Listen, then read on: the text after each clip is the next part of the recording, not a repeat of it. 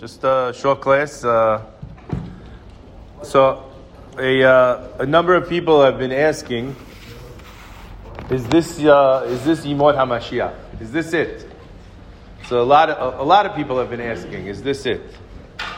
So the answer is I have absolutely no idea. But I heard a number of big Talmidei Chachamim saying in the last couple of days that they believe that we will see the Mashiach or our children.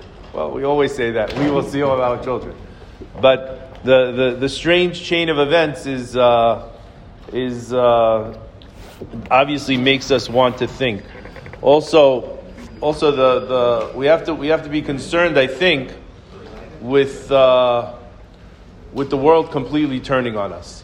You have this morning the guy who's the head of shipping weapons and things from the United States, the officer in charge of shipping everything to Israel or to whoever our allies are.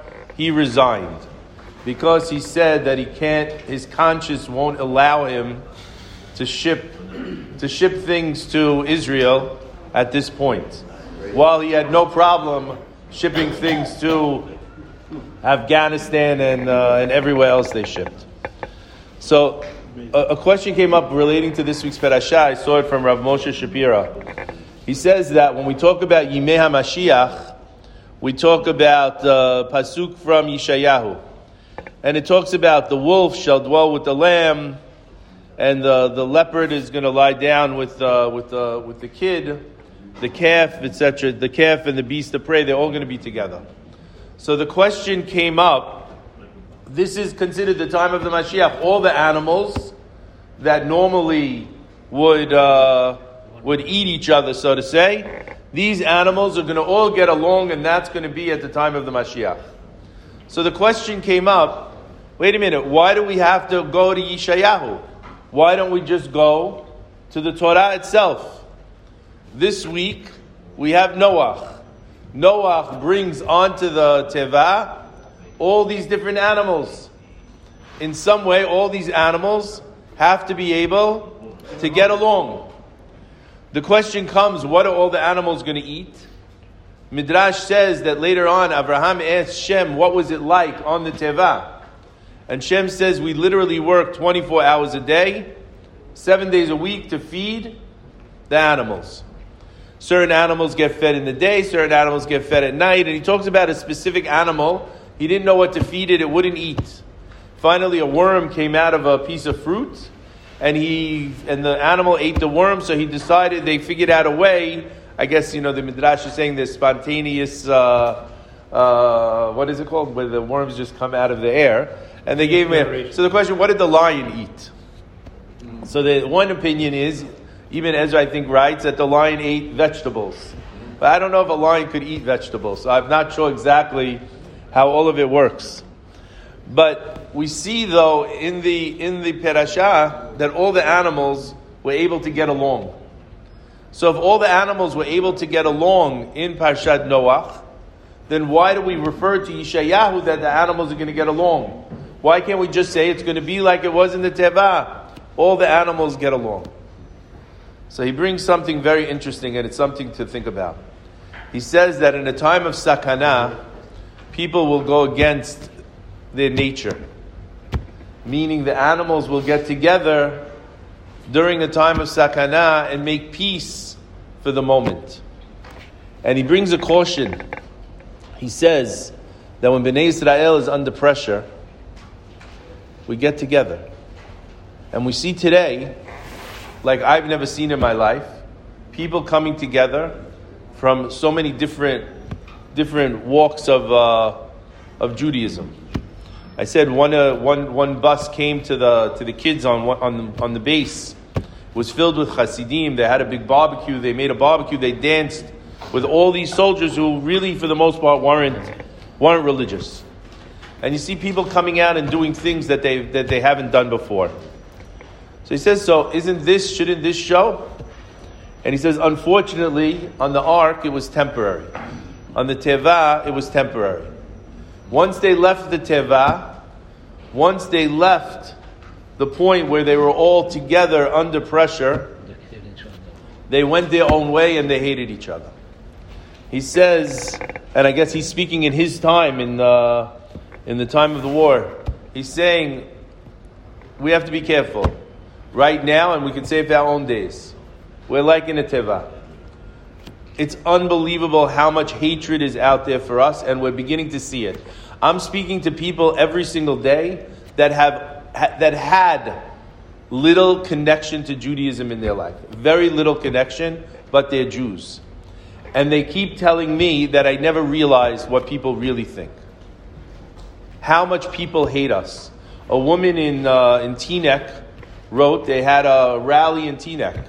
When she was leaving the rally in Teaneck, she was walking, there were two boys walking in front of her, and she was walking to her car with her husband, and 30 protesters from the other side came to attack these two boys.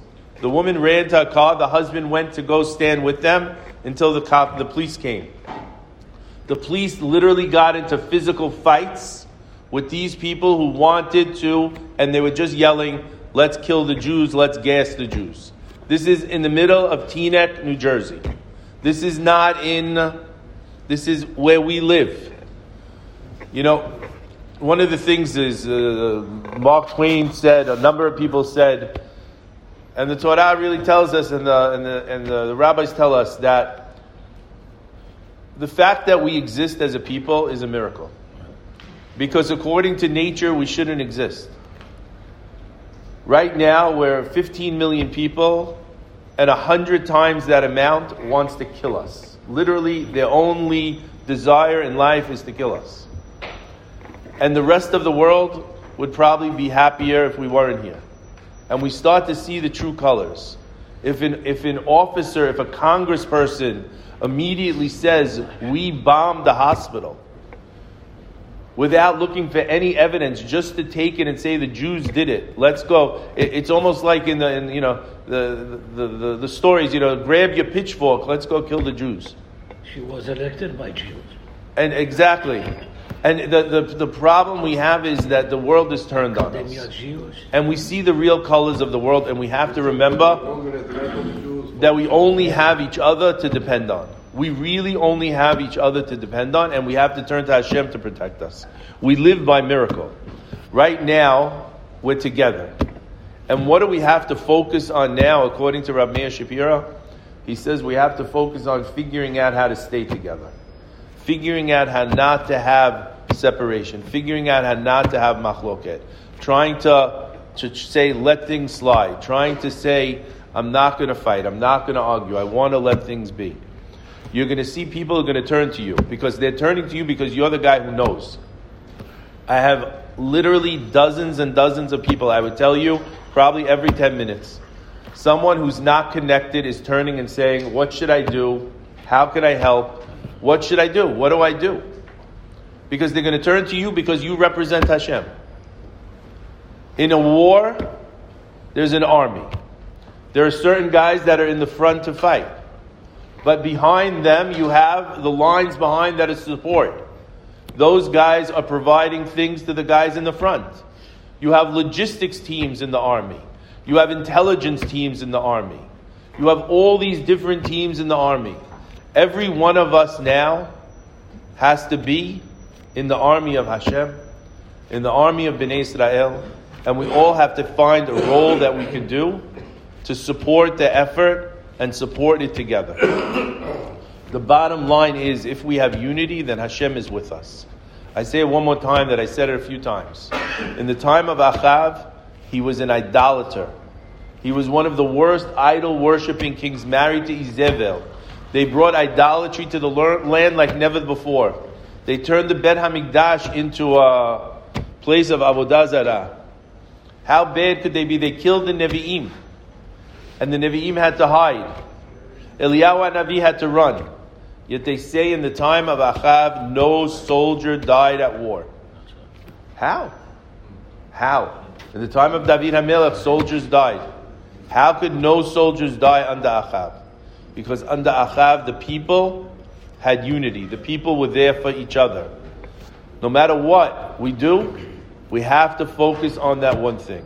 We all have to focus that I have a job, I'm a cog I'm a part of this whole operation. I need to make sure I do my job. And that job has to do with, like we said, doing mitzvot and creating angels and creating protection, but also doing whatever we could do and remembering all the time. Each one of us represents Hashem every single day we go out, and now more than ever. You're the guy who's religious, you're the girl who's religious, you're the one they're turning to and saying, what do I do? How do I help?